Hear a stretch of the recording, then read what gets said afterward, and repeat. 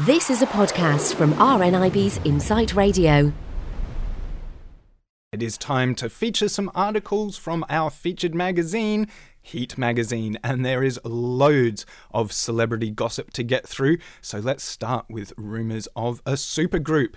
Heat Magazine write, forget Mick Busted, forget that band on the big reunion, what were they called again? This is the supergroup that Heat Magazine really care about. It has been revealed that Keith Duffy of Boyzone and Westlife's Brian McFadden have joined forces to form, wait for it, Boys Life. Yay! Brian said we all had a chat, the lads and I, we said it would be amazing. Not even just performing together, but can you imagine the crack? 9 of us Irish lads on a tour bus together, going around the world. It would be absolutely amazing. We all get on so well, you never know. We could have so much fun on tour that we end up adding more people to the next one. But right now, this is about me and Keith, but the door is always open. Well, what about new music though? Brian added, Westlife have had 14 number ones, Boyzone have had 9 or 10. There's a lot of material we could perform, but we wouldn't just want to tour the old music all the time. We love making music too. Keith said it might end up on TV and we might record a documentary of it. We might end up writing some more songs together. We just don't know at the moment. There is no limit to this. We're simply going out there with our ears and our eyes open.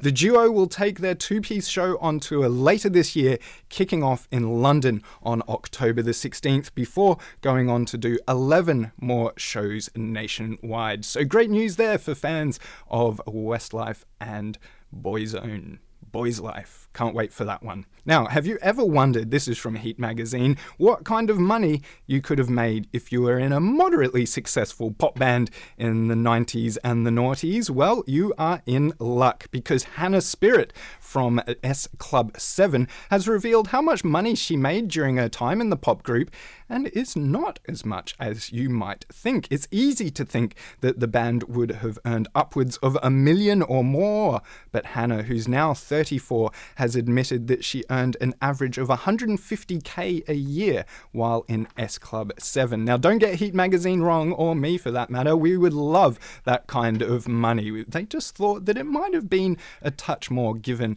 how popular S Club 7 were at the time.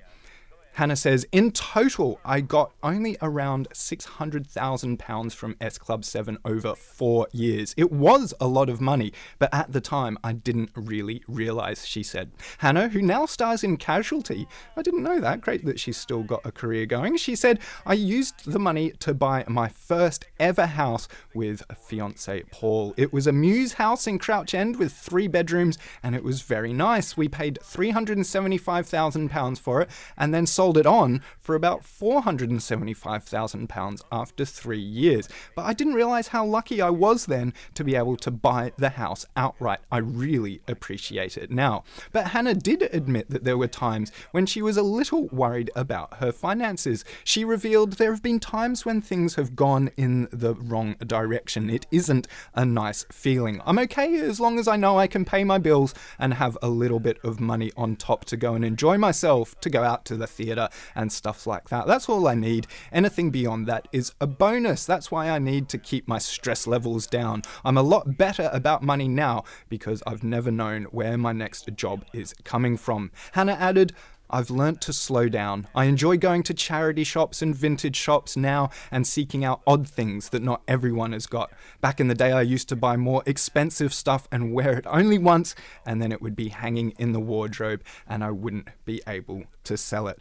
Wow, that's really caught my attention, to be honest. That if someone like S Club 7 earned £600,000, which regardless of what they're saying there is an incredible amount of money. Just imagine what the likes of the really successful bands, the likes of Boyzone and Westlife that we were talking about before, I think you could probably add another 0 onto those.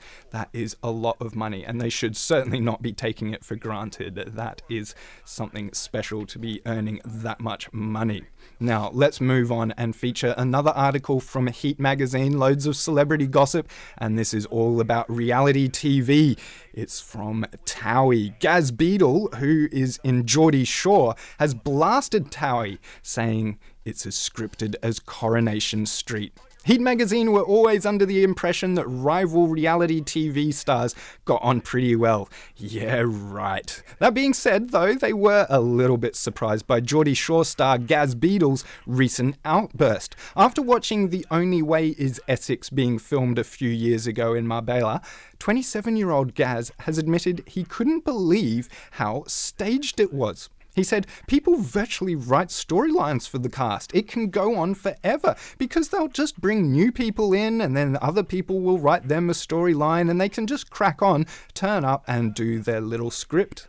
There are probably marks on the floor where they have to stand too, he said, and then added, I was in my room at 9 a.m. one day and Gemma Collins from The Only Way is Essex was filming a pool party. She was screeching and I said, what are you doing? She was pretending to be at a pool party. It was just so fake. Gaz continued, I was so angry when I watched it on the TV. They must have done a montage because she was saying how amazing it was. And here I was thinking that simply didn't happen. It was empty. I saw it being filmed.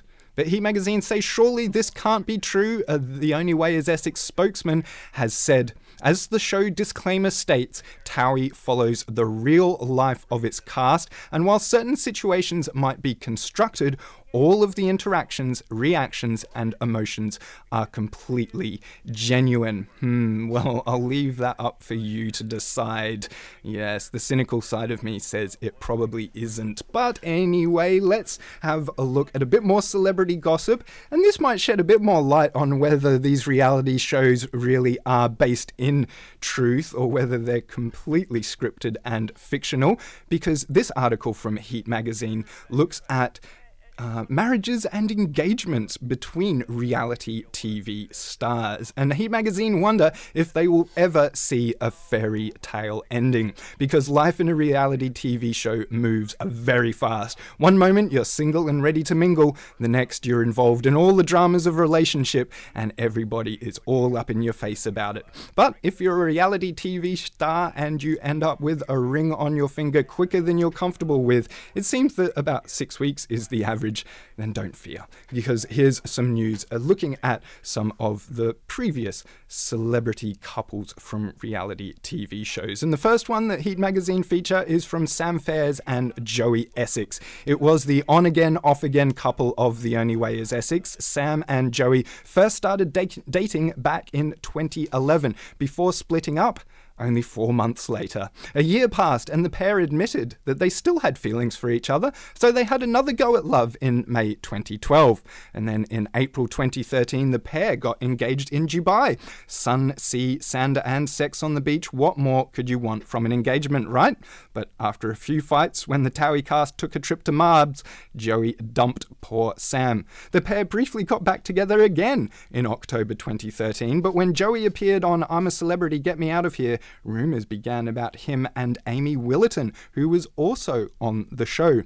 The pair parted ways again and Sam entered the Celebrity Big Brother house in early 2014, where she found out she had Crohn's disease. Joey came back onto the scene to help Sam and the two rekindled for the fourth and final time before they finally parted ways. Sam is now with her Paul Knightley and they have a son. Now, here's another celebrity couple from reality TV. Let's see if they had any better luck than Sam and Joey there. And this one is from Lucy Mecklenburg and Mario Falcone, one of the most fondly remembered couples of The Only Way is Essex. The pair got engaged on screen on a luxury yacht in Marbs back in 2012. And Heat magazine still tear up now about how beautiful that was. But after cheating rumours and confessions on both sides, the pair called it quits after only a few months of being engaged. The two have since dated other people, but there have been a few rumours floating around this year that they're back in touch. So could we see the beautiful couple reunite soon?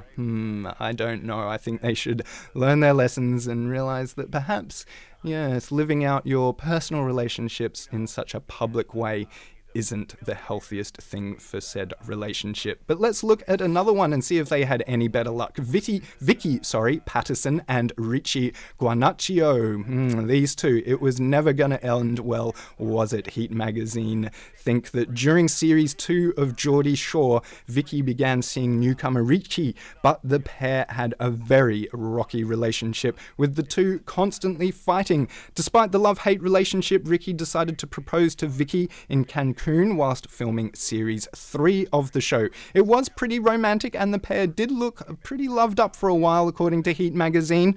However, the couple continued to argue, and in series 5, Vicky decided to call it a day as she was unhappy in their relationship. Richie, however, later decided to leave the show, and let's just say they haven't stayed friends. Well, to be honest, I'm not particularly surprised. I don't think that relationships have that much genuine hope if they're lived out on TV screens for the entertainment of others. And if the guy from Geordie Shore claims about Towie are true, that all of it is scripted and not genuine anyway, then yes, take these relationships that you see on reality shows with a pinch of salt. But we've just got time for one more quick article from Heat magazine, and they're looking at the UK's newest talent competition. Acoustic artists, listen up. There are loads of talent competitions on the TV. We've got Britain's Got Talent, we've got The X Factor, The Voice, loads of others. But this one comes from Fame Music and Coffee House Sessions. They have launched a new show called Stripped Back. It's an online talent competition to find Britain's best acoustic artists. Hugh Stevens will join singer Nina Nesbitt and award-winning producer Eric Appelay as judges for the contest. The competition aims to find talented acoustic artists across the UK and offer them unique career opportunities. Aspiring artists can upload one original track and intro video to famemusic.com, and the public voting opens later in March to select the top 25 tracks, which will then be judged by the panel, and the final 15 will upload a second original track, which will be voted for by 3 judges and the public. The finalist will also get a production track, an official video, and international distribution from Abbey Road. That sounds pretty good, and Heat magazine certainly can't wait to find out who the winner will be. So if you're an aspiring acoustic artist, that sounds like a great opportunity to get your music heard. It's called Stripped Back.